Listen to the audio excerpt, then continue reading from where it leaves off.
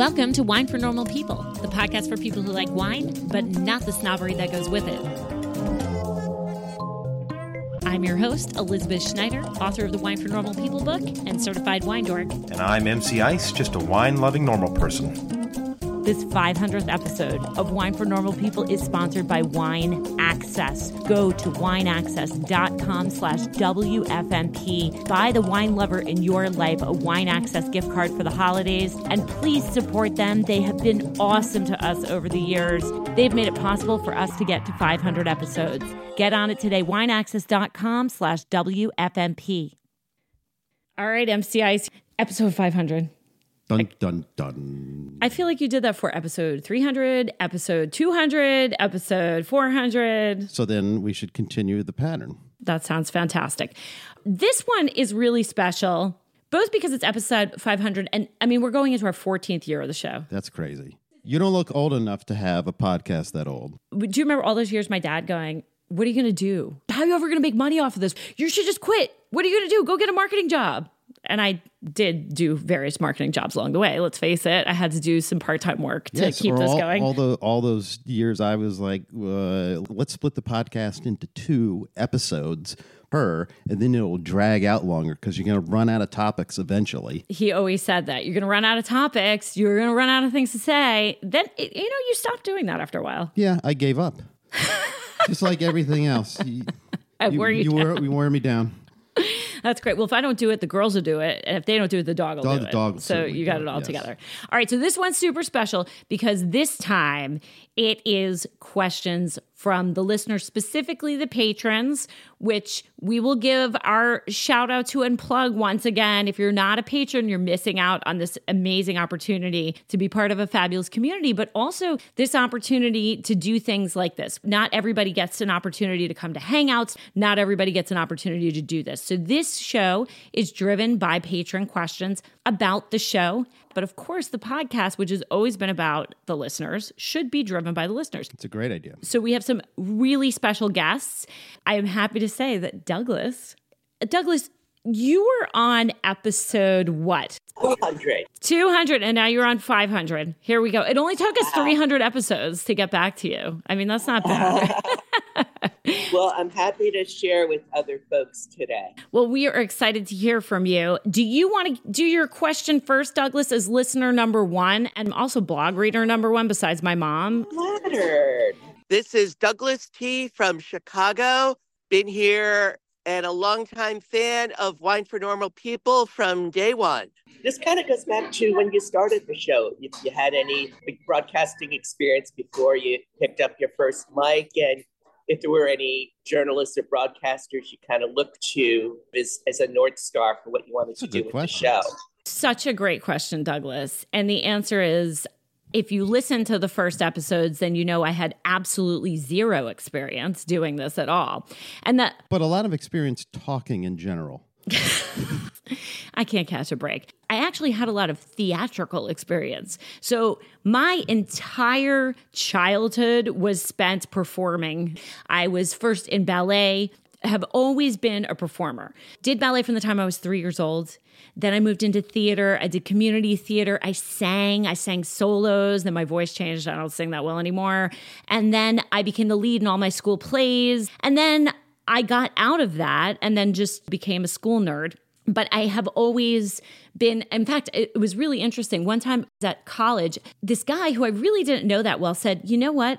I wrote a mini play. And I don't know whether you do theater, but I want you to be in it. Really? I think he stopped me and he said, I don't know you that well, but you have theater experience, don't you? Did you ask what the subject was? No, it was about some like horrible fight that it was like a divorce you want to make sure thing. It wasn't like some witch or something that he was. I would have been fine with that. Okay. I was just like into theater, you know? I said witch. I think that when I'm old, I'll do like community theater again. I loved it. I really, really loved it. But this has been a great outlet for me because I've always been a performer. But Douglas, you will appreciate this. In more recent years, I have gotten a lot of inspiration, and I know somebody actually one time dropped off Patreon because they said they hated Michael Smerconish. But Michael Smerconish, whose show I've been on SiriusXM, I have respected him because he's pretty balanced and fair. Mm-hmm. He's very well researched. that's been really, really good. I don't think that TV journalists are anybody that I could ever look up to because they have to go really shallow. And I think the podcast goes a little bit deeper than that. But some people in radio have been helpful. But that's a great question, Douglas. And the answer is really no, I have no broadcast experience. And the other, I'm sorry, I'll add one more thing to that, which is among the many horrible things that people said about me, especially at the beginning. One of them was... I said I was sorry. One of them was, you're the worst interviewer ever. Now, I won't go back and listen to old podcasts. I'm one of those people, like people that don't watch their own movies and stuff like that. But I do know that I was so worried about not being perceived as being knowledgeable that I did often... You prepare so well for interviews. Well, now I just let people talk. It's a lot easier. No, frankly, it was too much work. Ahead of time. I mean, you really put the work in ahead of time. I commend you for that. Well, thank you. I don't want to ever be unprepared. I need to know as much as they know about themselves. All right, Louisa, tell us where you're from and tell us your question, because I think it is kind of related to Douglas's question or what we were just saying. Well, I'm joining you today from Monmouth, which is in Wales, although I'm from London originally. Oh, nice. And I'm a teacher here in Monmouth. And I fell in love with wine, well, quite a long time ago, but specifically during lockdown and listening to your podcast. I think it was one on Campania that really switched me on to the podcast. And because of you now, I know the difference between my Fiano and my Falangina, which Yay. I did. So yeah, I've loved it. My question was, if you were going to come to Europe, you come a lot. Which region have you not been to yet that you would be keen to explore in person and find out a bit more about? That's a hard question, but I have to tell you, I have never been to Alsace. So I have, yes. So I have done one of your favorites. The problem with Alsace is that it's not very centrally located. You have to make a trip. If you're going to go to Alsace, you have to go there. And a lot of my trips are based off of, I mean, just think about where Burgundy is and where Bordeaux is. They're all kind of near stuff. And then Alsace is up in that corner. So I just have not made it there. I think one of the funnier things that I will tell you is that in the wine world, I think that people who are in media, people think we've been to every place and every region. And they also think that we've heard of every single producer. And it can be really, really challenging when you're talking to somebody to explain to them that if you think about your own life, I mean, even though it's our job. It's like you're from New York and someone will say, oh, you're from New York? Do you know Joey? Like, when I went to college, people did ask me if I knew Amy Fisher. Anyway, that's only if you're old enough to know who that is, would that make a difference? But yeah, so we can't get everywhere. There are regions that we hit multiple times, and then there are regions that we don't get to hit because you've got to make a special trip for that. So Alsace would be my place because I love Alsace. It was the wine that got me into wine. Besides Dolcetto on the red side, which I've already certainly covered Piedmont plenty. After doing that project with the wines of Alsace, I really fell in love with those producers. They were so great, really interesting people. So I'm excited to get there someday. That would be the one that comes to mind immediately. As a beta, though, I'd love to go back to Greece because I have been to Greece, but not for wine. And I'd love to go to Greece because I'd like to go to mainland Greece, where all of the really, like Nemea and Nasa and all of those really interesting places, that would be really interesting, I think, because those producers, even in the last 5 years, have come so far. We're about to do a Greek wine podcast. Hold your horses on that one. And I had one more question. Yes. Make this one more brief. I think this is what you were referring to when you were talking about a question similar to Douglas's. When you're making the podcast, are you focusing just 2 or 3 weeks in advance?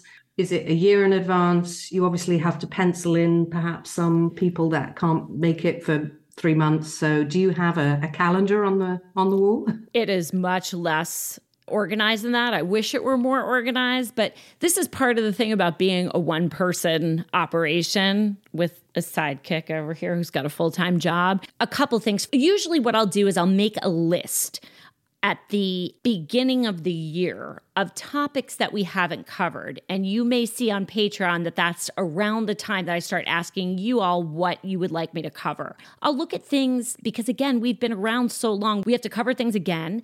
We have to think about what might have changed, what's interesting to people, all of that. That will be the list of the main topics. But then There will be trips that I'll take and I'll find people interesting. There will be people that I've met in the past that I've always meant to have on the show that I just haven't had a chance to reach out to, that I reach back out to and I say, do you remember me? And they say yes, and then we do the podcast. Occasionally I'll get PR pitches. Most of the time I do not accept PR pitches though. It has to be something, really the only public relations pitches that I will take are from universities or sometimes people in Europe. I will take those and they may be like on the a wine list. Consortium, right? I mean, yeah. Anyone that's promoting wine education, you will not promote individual wineries. There are times, though, when we're like, oh, no, that guest canceled. I was planning on having that this week. We've got to do a podcast. So, yeah, there's been times we've had to throw things together because we don't work far enough in advance. We should. But the topics are all there. It's more a question of the production, which is, like I said, I'd love to get ahead, but one person show. But you put in so much research for every single episode. It's true. That it's impossible. It's hard to get ahead. It really is. It is really hard to get ahead. It's all just in time. I wish it were more organized, but I guess maybe that's part of the appeal is that it's always super current. That's what I can tell you. It's like it's produced like South Park. We're like the Zara of podcasts. You know, whatever's on trend right now, we're going to hit that right now. We'll be producing it tomorrow. So. It always feels very current and relevant. And so, yeah, whatever you're doing, keep doing it. Well, that's good. I'm glad that works. You know, it's not always the easiest for us, but thank you, Louisa. All right, Michael, go for it. I'm Michael Famiglietti from California. And the question is, what resources do you use to prepare the pod? It's a great question. The resources I use to prepare, there's going to be a patron Q&A about this coming up, but the most important thing is to go right to the source. So what I used to do, and this is a big thing that's changed for me, and it's actually changed in the industry in general. It used to be pretty difficult to get accurate information on the web about individual regions.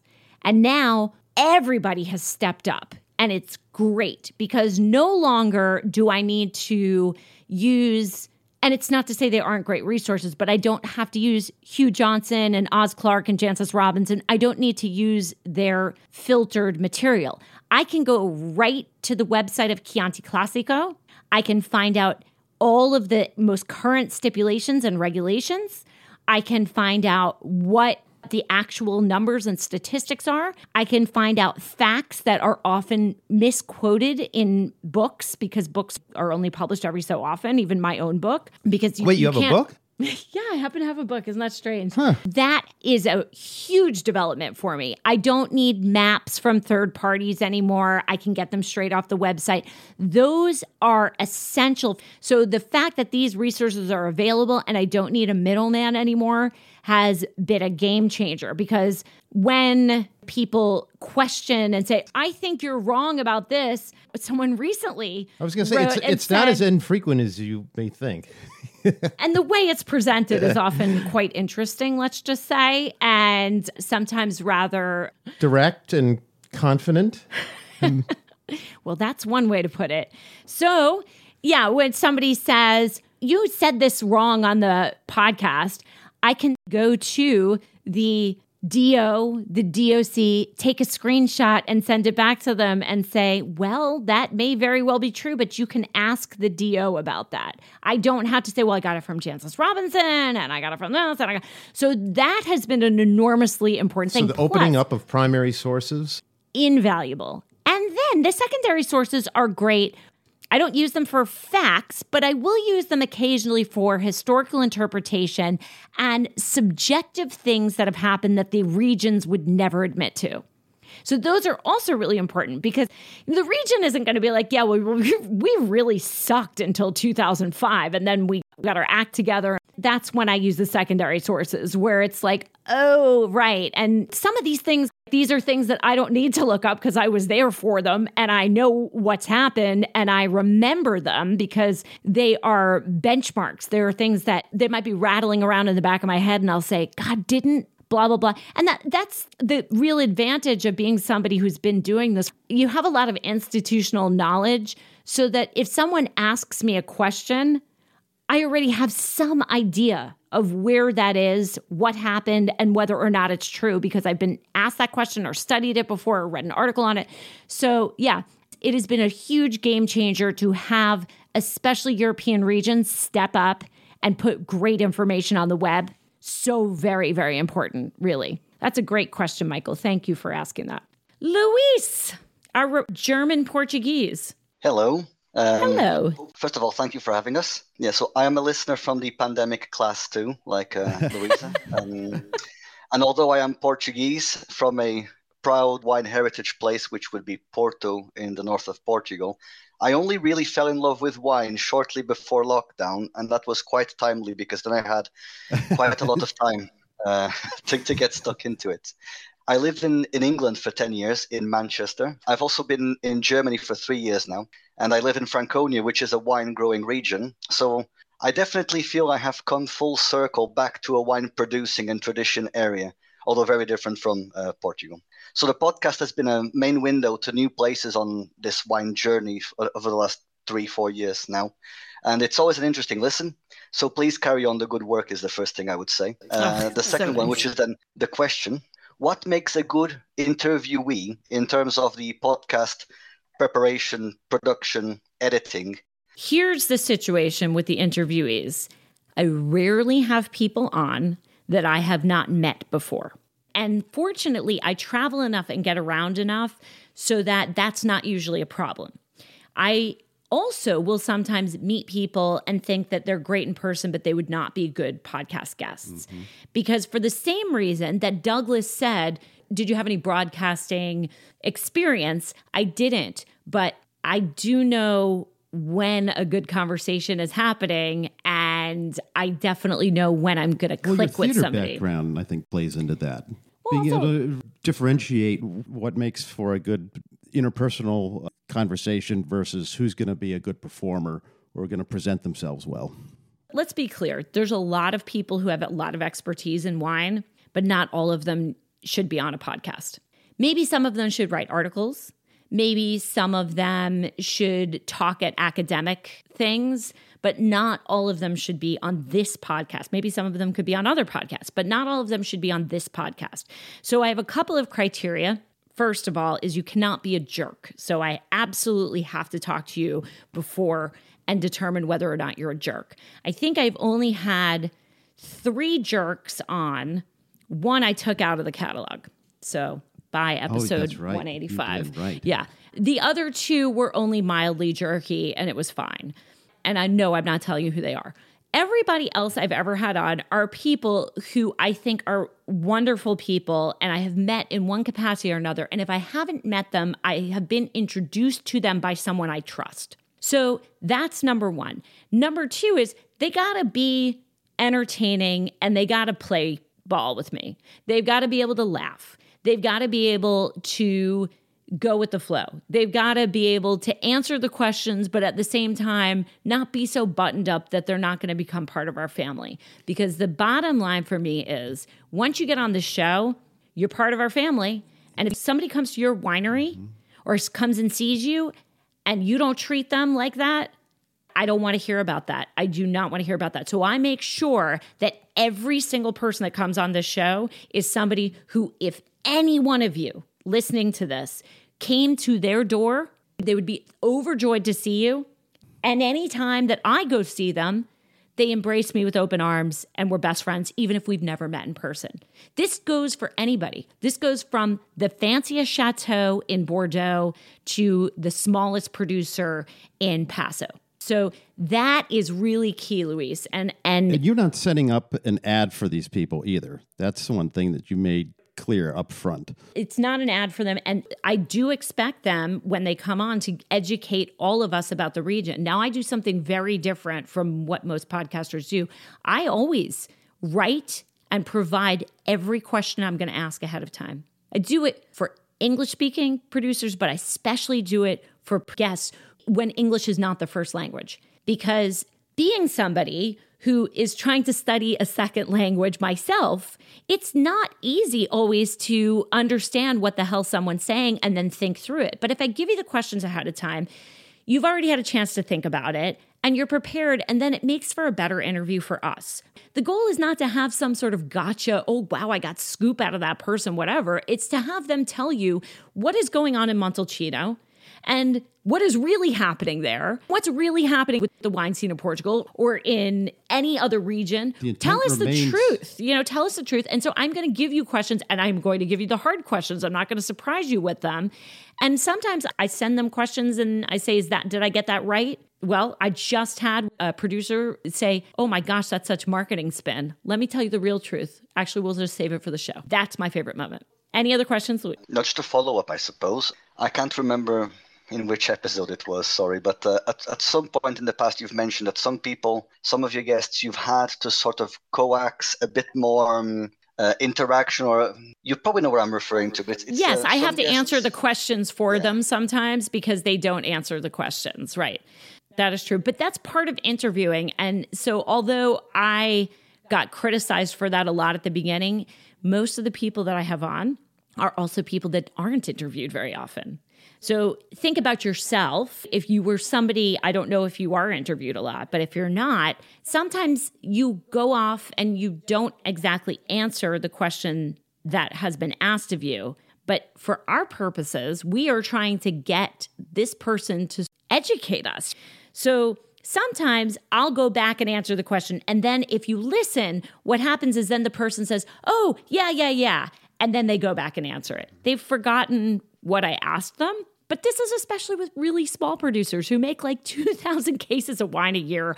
They don't wind up on podcasts and they get nervous. Lead the witness a little bit sometimes. You have to. Right. Yeah, you have to sometimes lead people because, again, the goal of this show is at the end to make sure that you get something out of the show on the other end of it. If we're going to ask the question, we need to know what the answer is. So sometimes I'll answer the question that I've asked and then they'll build on it. And that makes for a more interesting conversation at the end of the day. I've had some experience in the past with doing interviews with people, completely different context to wine. But the case remains that leading the witness, as was put, helps. It helps them sort of go, oh, okay, this is the rail we're going in. Okay, yeah. So I can go and join back in now. Just to let them know that it's okay to go down that route. If you've never been in a situation where perhaps your English is not perfect, or your Spanish is not perfect, or your Italian is not perfect, and someone is helping you along the way, you are enormously grateful to that person for helping you and making you sound better. But the problem is that on the other side of things, I guess that it can be misperceived. So there you go. Tina. I'm Tina Kay from the Boston area. Started listening in March of 2020, an inauspicious date, as I needed a distraction from the unfolding horrid events that we all experienced. There are 500 episodes. How do you approach that as a new listener? I binge listened because I have a long commute, but not everybody can do that. It's a little bit overwhelming with so many episodes. How do you suggest that a new listener approaches the podcast and starts their learning That's a journey? Good question. Why are you pronouncing your R's if you're from Boston? Yeah, Tina. I wasn't born here. Okay, there you go.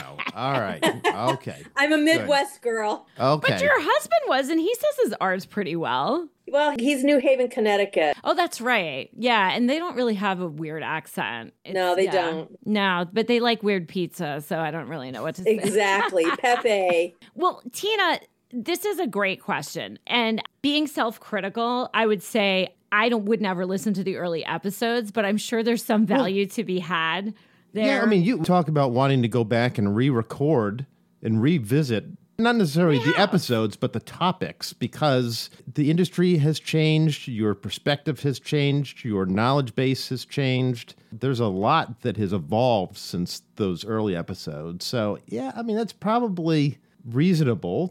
Would you say go back a couple of years and start moving forward, or would you suggest starting now and working your way backwards? I would not suggest starting now and working your way backwards. Actually, it depends on the kind of person you are. So, Tina, you could never not help yourself except listen from episode 1 because of who you are. Absolutely. Yeah. So some people are just going to do that. I think if you were going to listen, one way you could do it is you could group together episodes, do a quick search on winefornormalpeople.libsyn.com. The search engine works pretty well.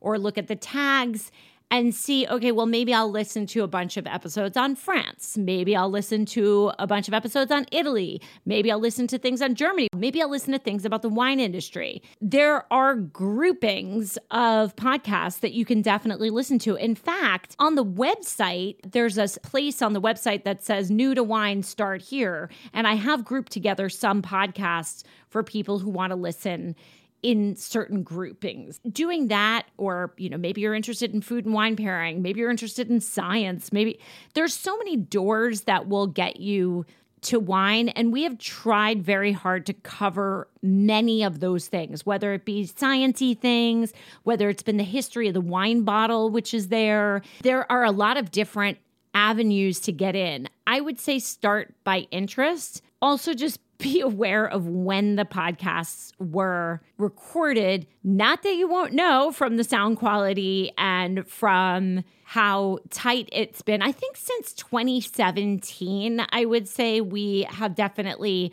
gotten a lot tighter. 2017, 2018 was when things shifted a little bit and we were really able to have better. That's when you became a pro.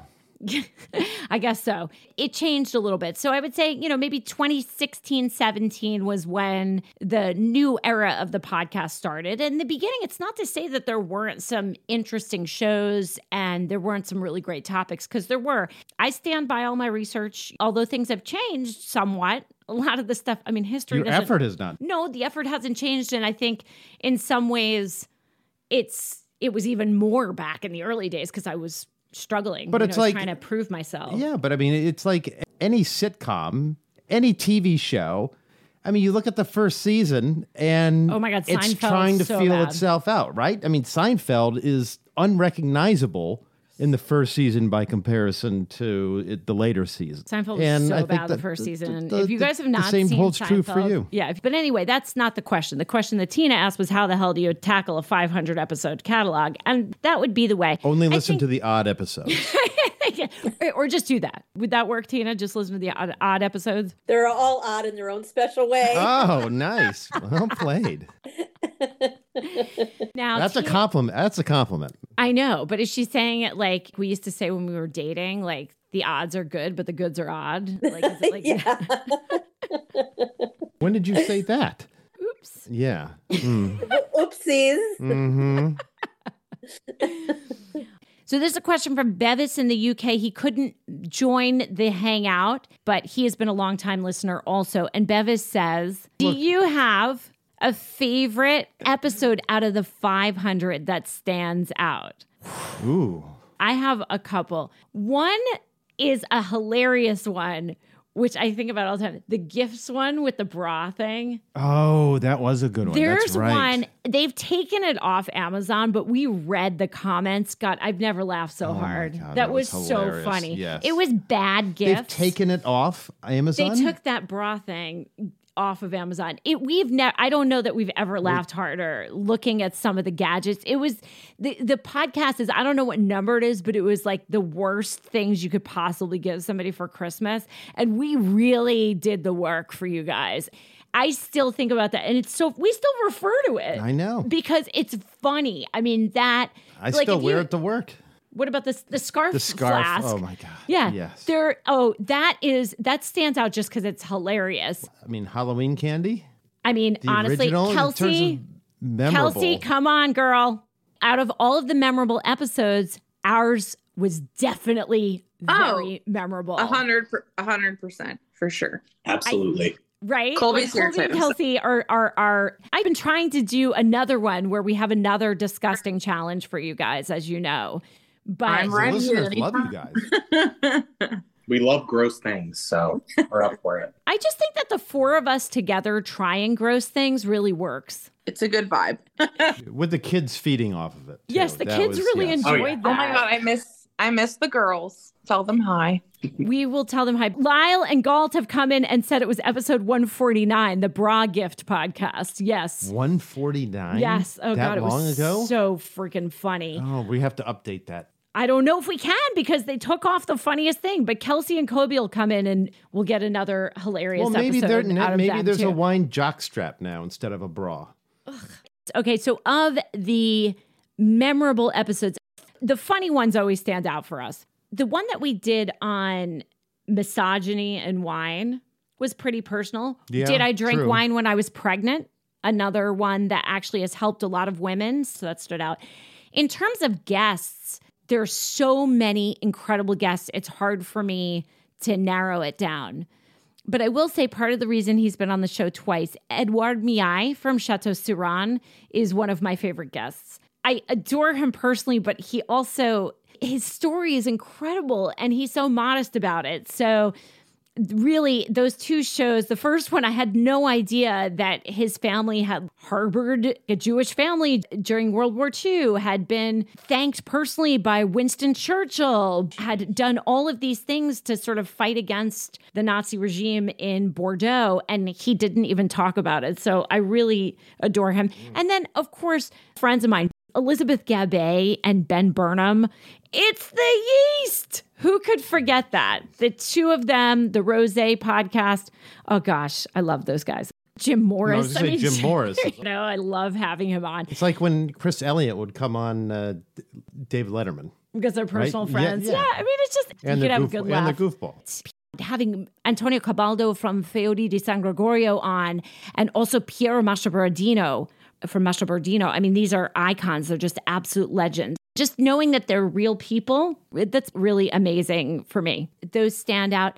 And then there are things that are surprising. Richard Betts, when he came on to talk about giving up the Master Sommelier title because of the scandal, right. That was a really big deal, a very important show. So there's a few like that. That's a lot of shows, not one, Bevis, I'm sorry, but there have been 500. 500.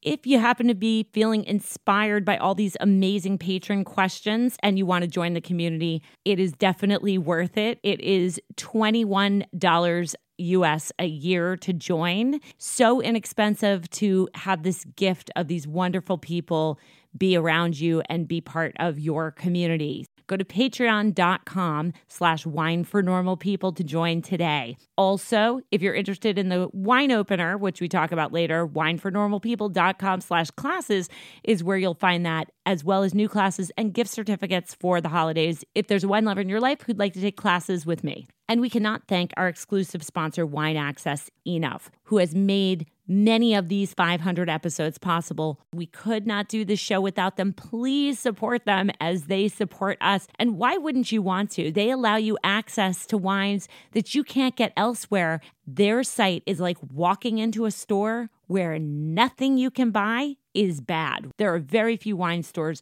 where you can say that, but Wine Access is your online destination for the best wines that are carefully selected. And Wine Access were voted Wirecutter's best wine club. You can join the Wine for Normal People Wine Access Wine Club by going to wineaccess.com/normal. Wine Access and I will be working together again in 2024. Check out the fantastic wines at Wine Access and make sure that you ask for a Wine Access gift card, or if you know someone who loves wine, that you buy them a Wine Access gift card. It is a fantastic way to show someone that you are thinking of them because the wines are so thoughtfully selected. If you want to see what I love and you want some ideas, go to wineaccess.com/WFNP. You'll get 10% off your first order. There's a Ferraton Saint-Joseph Blanc right now. Oh my gosh. It is one of the most delicious things I've ever had. Cloudline Red Blend from Old Vines in Contra Costa County.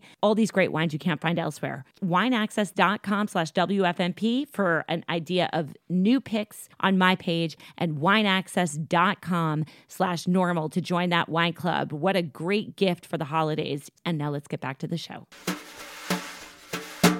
Tim. Didn't know you were going to call on me, but that's fine. I'm calling on you. I'm calling on you. My questions were along the line of, number one, did you ever think this podcast would go so long, 500 episodes? And I've noticed changes over the years, but how do you think the show has evolved? And going forward, where do you see things moving? You know what? Let's let MC Ice answer some of that question, because I think that he is... Rick's not here. Yeah. I mean, right. You owe a lot to him for getting this started and for convincing you to put yourself out there. All right, now it's new Rick's time now. New Rick. I'll take that. That's a compliment. Rick's a great guy. He is a great He's guy. a terrific He is guy. a wonderful human being. I don't think we even knew what was going on when it started, right? I mean, we had dinner Right. at And- Stark's Oh, that's in right. Santa Rosa. Oh, that was good. And his wife was the one who introduced us. Oh, I forgot about that. I said that I wanted to do something in media with wine because I had been working for the big winery. And I felt like there was yes, I nothing remember it available. We both. So you could never forget that. Yeah, if anybody has questions about that, MCIs could tell you all about that. But when we started it, Rick was the driver of it. He sent me a Blue Yeti microphone, and I did it in our like echoey office in our craftsman style house. And he was like, put a blanket over your head so it doesn't echo as much because we got the wrong kind of mic. There's two different kinds of microphones. One that is just basically unidirectional like this. You talk into it and then sound doesn't bounce around. And then you have another mic so early podcasts, you can hear frogs from our backyard if you listen hard enough. But I don't think that we knew what the direction was. It was honestly, Tim, it's a field of dreams. This is always how I talk about the show. And I think it's really weird because I have a business degree and I really should not have built a business like this, but it was, I want to do this. I don't know what I should do. So I'm just going to take this concept I have and just do it. And it was, if you build it, they will come. In the first year, we won iTunes Best New Arts Podcast. So I knew immediately that in 2011 that there was, and we weren't even releasing very consistently either. I mean, for the first couple of years, we weren't releasing that consistently. Got a couple episodes in every month. It just wasn't every Monday. It was pretty inconsistent. I had also just had a baby. At what point do you think you became really focused on it? I mean, because it drives everything you do. We schedule around this for holidays, for, well, we bring stuff with us. Yes, it does drive a lot. And we do have to make sure that we release shows. But did I think that we would make it to 500 episodes? Tim, I don't even think I even thought about it. Did you? No. We just keep going. No. That's the good thing. Everybody says, oh, just make sure you keep going. We just keep going. But some things that changed. Initially, Rick was doing the editing, and then we took that on. We were sharing responsibilities there. Then you took it all over yourself. So you do every bit of the editing, packaging, and releasing of it yourself. So you do all the technical aspects of it. Yep. Plus all the show prep and obviously the star and put all the planning and everything. So it really is a one person show. No, it isn't. You're there. You help. You're supportive. That helps. Yes, I'm supportive, but it's begrudgingly. You're always like, all right, come on, do the podcast. You're busy.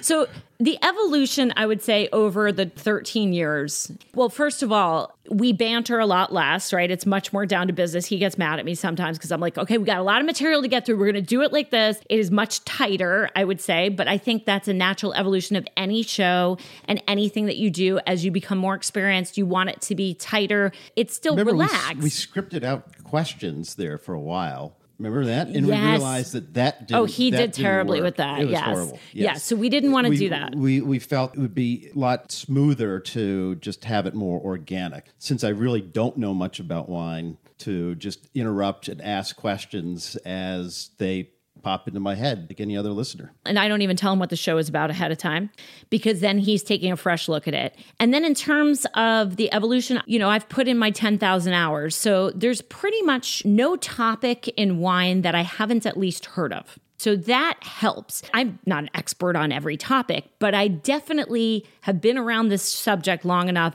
that if you mention some random weird thing, likely I've heard of it. So with experience comes more polish. With experience comes better questions to be able to ask people. So it goes from the simple to something that's a little more insightful, which I like. I can ask things of people and they say to me, wow, that's a hard question, or that's a really good question. No one's ever asked me that before. Great. That's the goal every single time. And then at the end, also for people to say that was fun. I've done all the prep, I've done the research, but also to make it a comfortable environment for people where at the end of the show, somebody says, I really want you to come visit. That's fantastic. Or if it sparks somebody's interest in something that's very different, like if MC Ice and I have some kind of conversation where it either leads somebody to write me and say, oh my gosh, I didn't know this was there. And sometimes it's you, Tim. I didn't know that was there. And so that's really interesting. That's great. That's really the goal. It's become a great education resource. That's one thing that's remained the same, is that it's hyper-focused on what is going to be the best way to make it as educational for the listener as possible. That's always the goal of every single episode. Without being onerous. Correct. Without being like, oh God, I can't listen to this, I mean, I'm sure no, there's but some it's still like it needs to be presented like the listeners in the room with you. Right. That it's very personal. I think some things have changed and some things have stayed exactly the same. And in the future, I don't see a lot of changes. We're not going to change the formula at all. I don't see a need to do that because we've done this long enough to know what's going to work and what's not going to work. And it seems like everybody's relatively happy. You've done a good job of not trying to please everybody because that's impossible. You've remained true to yourself throughout the process. I'm trying to get her to do more video, though, in the future. We'll see. To have this evolve into more of a video-friendly format. We shall see. And one of the other questions I'm sort of going to add to this is somebody who could not be here but still had a similar question, Brandon. And he's been a listener for a really, really long time. Your opinions are fluid and they've changed over the years. How have you evolved and changed over time? And I think that is a really interesting question. I try to adapt and change. I mean, I remember when I first started, I was obsessed with alcohol levels in wines. Do you remember that? Yes. It was like, I was so obsessed with how high the alcohol was in wine. And then as I learned more about it, I realized that's really not the story. The story is it balanced? What are you doing with the wine? How do you pair this wine? All of those kinds of things. It's your picture frame of structure analogy. Right. So those things never change. However, I think it's important to change and grow. So I'll tell you right now, I am really not into no and low alcohol wines. And I don't think that that's wine. I don't know if I'll ever change my stance on that. Because you're a prude or because it affects the balance of the wine? It's the picture frame, right? When you take out alcohol. Also, we talked about in the podcast on fire, when you start taking things out of wine that are basically one of the major components of wine, then it becomes something else. Will I change my view on that? Maybe. Who knows? But I don't think so. I haven't changed my views on things like natural wine. I don't know. Have your tastes changed given your extensive knowledge now? I'm pretty consistent. I like Carmenere now. I didn't used to like it. Okay. That's and something. Things like Pais are interesting. I don't think that I would have tried like the Mission Grape back then. So there's interesting things, but also winemaking has changed and people are better winemakers and they're more skilled winemakers. I've always been willing to try anything. It's just... Well, they're obviously listening to you now. Who? The winemakers. Oh, I thought you were talking about the wines. I was like, no, the winemakers really are metaphysical. have heeded your advice. No, Yes. I don't. Well done.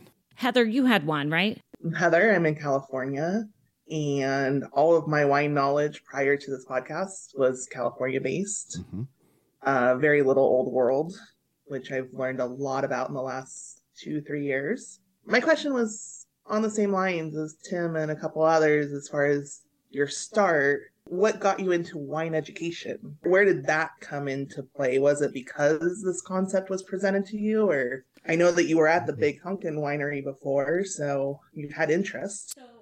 The whole wine thing, and this is actually, I think I mentioned it in the book, all of the things that I like are in wine. So it really works for me because I love travel and I love other cultures and I'm really curious about the world.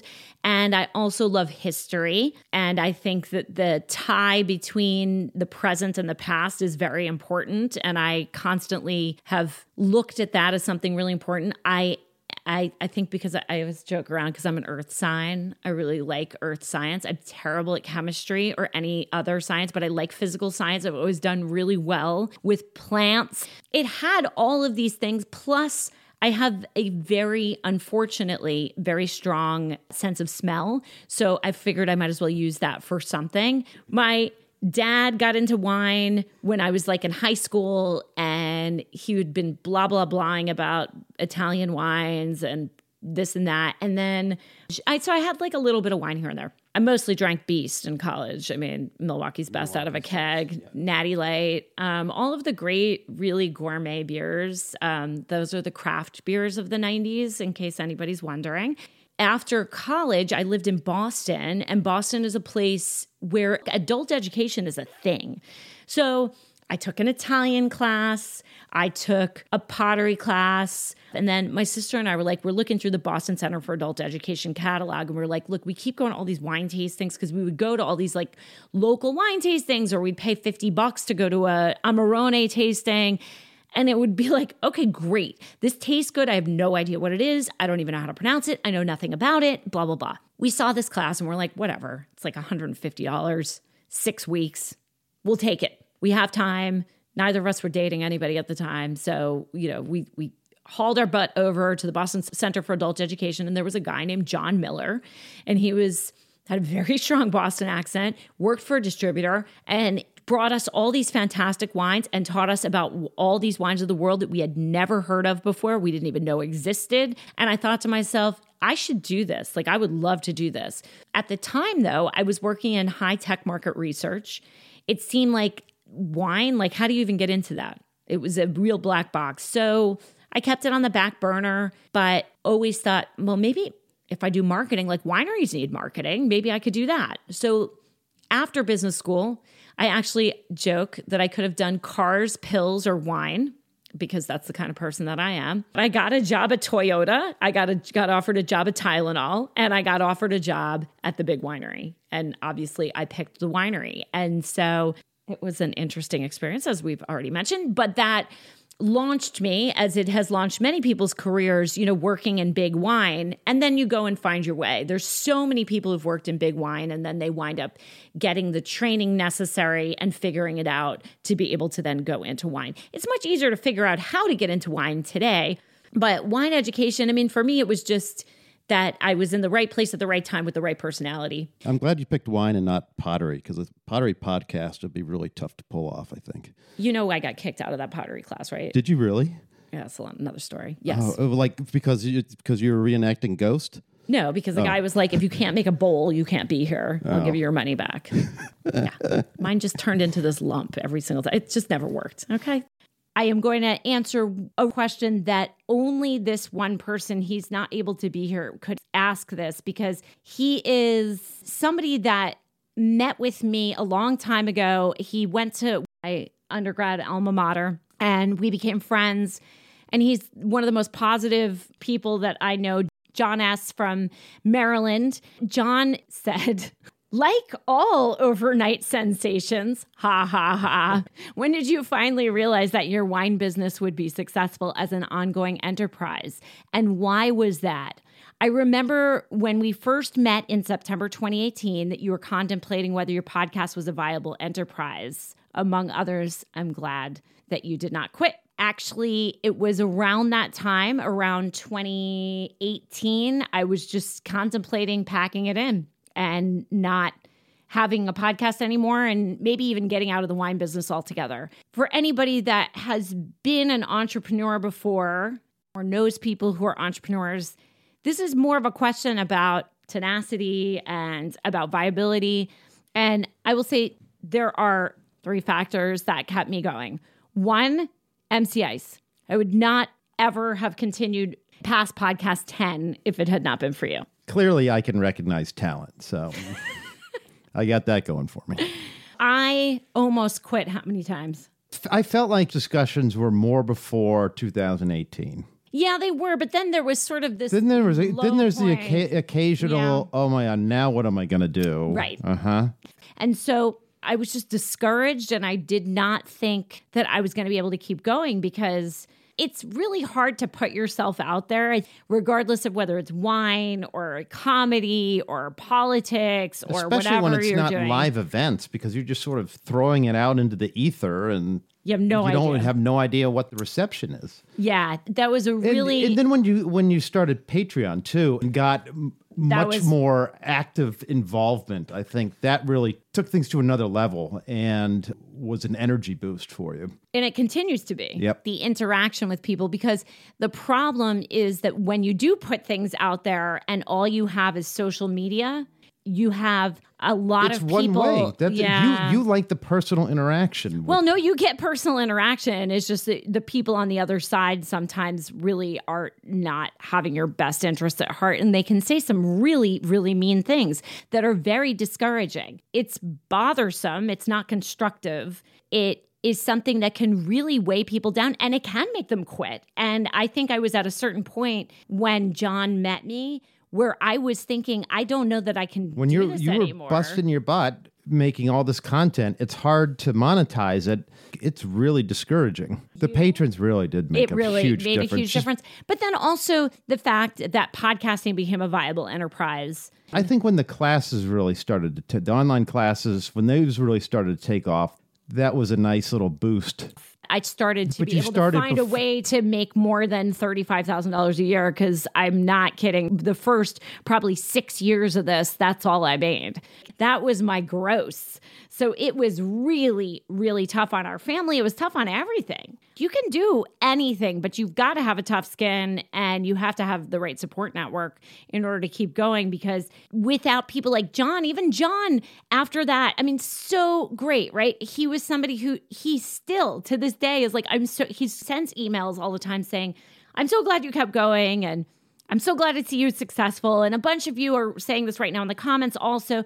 And you don't know how like a small little thing that you may say or do matters a lot. The problem is, and I think I've said this before, like Conan O'Brien says this on his podcast, like you hear one negative thing and it outweighs hundreds of positive comments, because the one negative thing is the thing that you remember. That's what you're going to dwell on, sure. And it's different if somebody says it constructively, but that's usually not how it comes across, which is why, again, I just sort of have abandoned social media for Patreon.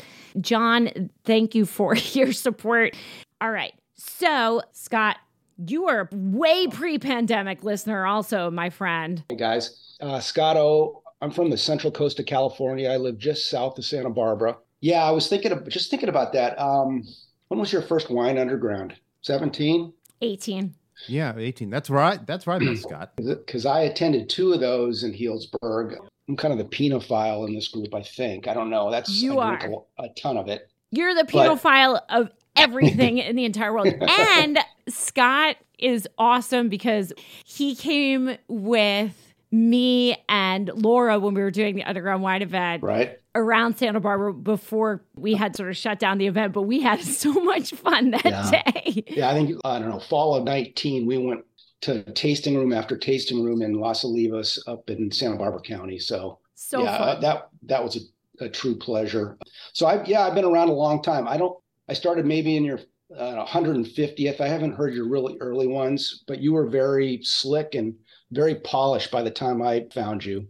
Well, thank you. And I think that's what caught my ear, and incredibly bright. And I learned something every time I listen to one of your shows. So anyway, my question, Elizabeth, is, so you've been at this a few years. Is there a varietal and or a wine region that you've done a complete 180 on since you started this journey? Is there something that you've turned around and you totally are into currently? This one's for you, Scott. So glad you're asking this. Okay. Because when I think of something that I would never have touched when I started this, German Pinot. Oh, wow. Really? Wouldn't have touched it. No, because a lot of it was sweet. It was gross. I mean, we even said that in the first Pinot episode. We said that some German Pinot is sweet, and now, like people listen to some of the old episodes and they're like, "It is not," and I'm like, "Yeah." So Germany's evolved. It was. Germany's evolved, or you have? No, Germany has because of climate change. So what's happened is that some of these regions, I will also say, I think I like Chinon a lot more than I used to. Also, Cabernet Franc from the Loire Valley. I think that what has happened is that climate climate change has made it possible for some of these grapes to really thrive. And I really like German Pinot now. Alsace Pinot I had never had before, and now there's a lot more of it. When I started in the industry, it was 2005. So I've been at this for almost 20 years. The Romans were just finishing up at that point. So I think that climate change has enabled a lot of regions to do things that previously they were not able to do. And as a result, I really like these wines. German Pinot in particular is just like the success story of climate change. So the takeaways are climate change good, pandemic good. Both of those have led to expansive growth. Earlier, we talked about analyzing and catching trends and being able to interpret things correctly. Mm-hmm. That is not a good example of No? that. No. Oh. No. Okay. Sorry. What about for you, Scott? Are there any regions that you think are different or cool that you didn't like before? Oh, wow. What does she talk to you into against your will? Well, I would have never thought of drinking Syrah from Walla Walla, like the Rocks District. Now I love a lot of that wine. I actually took a trip to Walla Walla a couple of years ago just because of listening to your show.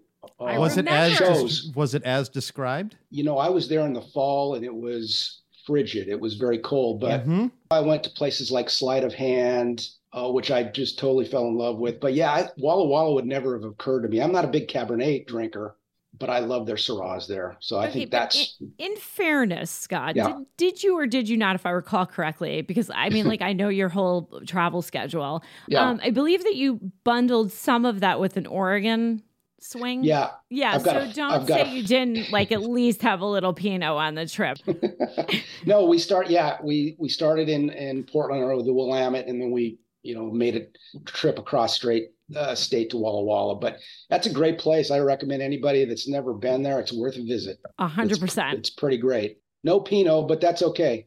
No Pinot. They're never going to have Pinot, but the Syrah is really enough. And the Merlot is actually really great too. The Cab is good, but it's a little big for me. But yes, love it, love it, love it. That trip was because of you. So. Oh, well, I'm glad you trusted me enough to use your precious time to take it. So I love it. We'll forever be a fan of there. It's pretty fantastic. Scott, I do have to just thank you so much for all your support over the years. You're amazing. I love you guys. When I see I love all of you guys. When I see your names in my inbox, it just makes me happy. I think of you, you bring a smile to my face. She talks about you as individuals all the time. Please come out west. Neil. Yes. Hello, friend. Hello. So I'm Neil, and I'm from the up-and-coming wine region of Maryland, which I think is going to be future episode 563. You're going to take me around, right? Absolutely. Did you write that down? You better put that in the calendar. No, he has to convince me first. Okay. Yeah. Well, okay. So my question is more mundane. I always come back to the waiter's friend or the bartender's friend cork puller that you have on your website. And it's the time of year where there's so many gizmos out there to try these new things. Every cork puller I've had other than that really leave me disappointed. And I keep coming back to that simple waiter's friend. Why is that your favorite, and why does it work so well?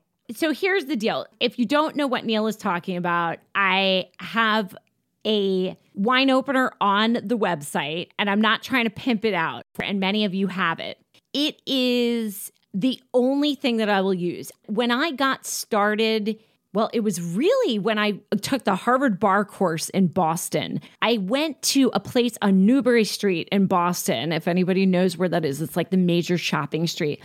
And there was this kitchen supply store, and they had a lot of cool gadgets and things that it was a lot of Italian Crate stuff. And Barrel? Shut up. And they had this wine opener. I asked the people, is this any good? And they said, yeah, I bought it. And I used it when I took the Harvard Bar course, and I used it. I was doing a side hustle. I was being a bartender for caterers when I lived in Boston. And this wine opener was so easy to use. Then when I moved to St. John, my crazy story of how I packed up after my corporate job before business school and went to St. John, I opened dozens of bottles a night with this wine opener, and it was foolproof. I still have that wine opener, So Neil. you still have the original one, I still right? have the original. It has printed on it the type of wine opener that it is. So I was able to track it down and find the one company that was able to get it for me. Unfortunately, they don't engrave it. They just screen print it on. So my Wine for Normal People thing will wear off eventually. But the cork puller itself is heavy and it's a single hinge. Double hinge is just a train wreck, and it's More moving parts, more problems. Right. I think that's why. What do you think, Neil? I definitely agree. I was just out in California at an Airbnb in wine country, and they had I didn't bring my wine opener because I was afraid TSA would take it because it does have that little. They will take it. We've been Never working on an exemption from that. They will take it, yes. They had that little angel thing that I can't stand. Oh, my God. But it was in wine country. You'd think that they would have a good opener there, but they did not. So I was looking forward to getting back to where I would have my simple but effective think about how many bottles you've opened with that thing. Oh, my We've gosh. opened with that thing. It's got to be in the thousands at this point. It's incredible, and that's just this year. I would say that I do use a foil cutter. I do too. Yeah. Those are great. I have one that's magnetic that sticks right to the fridge. I like that too. I do sometimes get lazy and I'll just use the foil knife, because I don't want to kick another one. Show them the scars. No, I have never cut myself with a foil knife, but I have cut myself on foil before. Foil, sure. Yes, foil definitely. I've said this before about wine refrigerators too, Neil. The simpler it is, the better it is, and you can't do better than that wine opener. And what's funny is that if you look at it on the website, it looks like a crappy one that you would get at Trader Joe's, but as soon as you hold it, it's something different because it's pretty heavy relative to other wine openers that look like that. It just works every time. It is. Yeah, it's fantastic. That's probably the real reason that TSA steals them. Right. Mi italiano. Michele, come stai? Benissimo, voi? Bene. All right, tell me. I'm from Genoa in northwest Italy. I live in Manchester in the UK. And I got into wine because I was living here. I wanted to have some sort of connection back to my country. So I started studying with the WFNP. That was a nice start. But then thanks to your podcast, I learned far more beyond just the standard French varieties and, just the standard knowledge, I would say, yes. That is amazing. You're the best. Okay, tell us your question. I'm just wondering, what is still preventing new world countries to experiment more with non-French varieties? This is a twofold answer for you.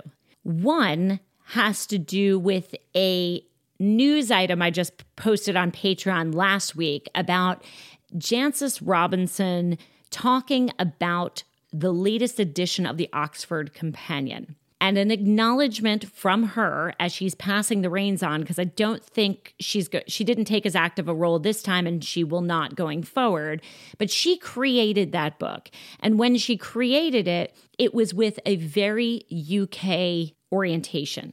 The UK focused orientation means French wines, and then a little bit of Spanish and Portuguese. But it didn't really acknowledge and never has Italian wines. Now, if we look at, I've talked about this in a couple of the Italian podcasts because after reading about it, I've realized that there's been a big problem in the US and the UK about a bias against Italian wines. Why do you think that is? It has to do with the location of Italy vis-a-vis the UK and the relationship between Italy and the UK historically, which has been not so tight. And the fact that Italy had a lot of changes and was not unified, and there wasn't a unified front about these are the wines. So remember that the one wine that has gotten a lot of play in the UK press is Barolo. And Barolo and Barbaresco have gotten that because they were former French places. The orientation has always been, what are the places where the UK has had a thumbprint? That would be port, and that would be sherry, and that would be, places like that, Rioja. And then what are the places that they have the most longstanding historic ties, so the bias is there, and that's Bordeaux. That is, really, especially Bordeaux. Burgundy has followed. That is the number one thing. But the second thing is very good news for you, because Australia is leading the charge. And in fact, our Australian listeners tell me that in Australia, Italian wines are more coveted than French wines. I have in my wine refrigerator a Fiano from South Australia. They are growing Tempranillo. They are growing Touriga Nacional. They are growing Nebbiolo. In the U.S., we do have some. Now, Nebbiolo is very difficult to grow, but we have lots of Sangiovese in certain pockets, and it's going to increase because as the climate changes, we need to start being realistic about what can grow. And frankly, we're going to do some podcasts about what's going on in Napa, but the one thing no one is talking about, they're talking about all these political issues, and no one's talking about the fact that climate change has made it very difficult to grow Cabernet Sauvignon. So what is the next thing? It's going to have to be Aglianico. It's going to have to be, Touriga. I love Aglianico. It's so good. Yeah. But it's happening in places that are facing up to climate change. Australia is the number one place that you're going to start to see this. It's already there. They're already experiencing this. We don't see it as much, but we will soon. So New World countries are definitely there. And then you do have some in Argentina as well. They have such a strong tie to Italy. I'm not sure why they haven't capitalized off of that, but I do think that that will be the next place where it will catch on. Australia is far and away the most progressive in terms of saying, look, climate change is here. We have lots of different grapes we can grow. We have a strong Italian heritage. People really like Italian wines. Here they are. I mean, the fact that I can get a Fiano from Australia, huge. As a Ligurian man, I really hope that I can get some Vermentino from all over the world at some point. That's another one here that is doing very well in Virginia. Luca Cascina from Barbersville makes an excellent Vermentino, but there's a number of other people experimenting with that grape because it's pretty heat tolerant. Great. Yeah. Good. It's coming. Thank you. We are going to wrap it up. All we can say in closing is, wow, 500 episodes. Thank you. We are so grateful, whether you're Douglas, who has listened from episode 1, or Dan or Claudette. I mean, these people have just, Keith has listened forever. If you are somebody who's listened from episode 1, whether you're new this year, we just appreciate the opportunity to be able to do this. We love it. We love the audience. We enjoy talking about wine each week in a way that hopefully is a little different from how it's been presented in the past. And I hope that we can continue to do this, and we could never do it without you guys. So thank you, everybody who has participated in this. We have a bunch of listeners here who are here to support and have fun, and we appreciate them. And we need to thank everybody, especially the patrons, who without them, we would not survive. And I do need to thank Wine Access, all the people who take classes, and we just so appreciate it. Thank you. Thank you to everybody who has ever offered a kind word, sent an email over these 500 episodes, learned something and shared that. Thank you, thank you, thank you. You guys are the best. You set out to build a community from the outset, and I think it has to have exceeded your expectations because the people are so terrific. It's pretty freaking cool. That's all I can say. You guys rock. And with that, this has been another episode of Wine for Normal People. Thank you so much for listening, and we will catch you next time.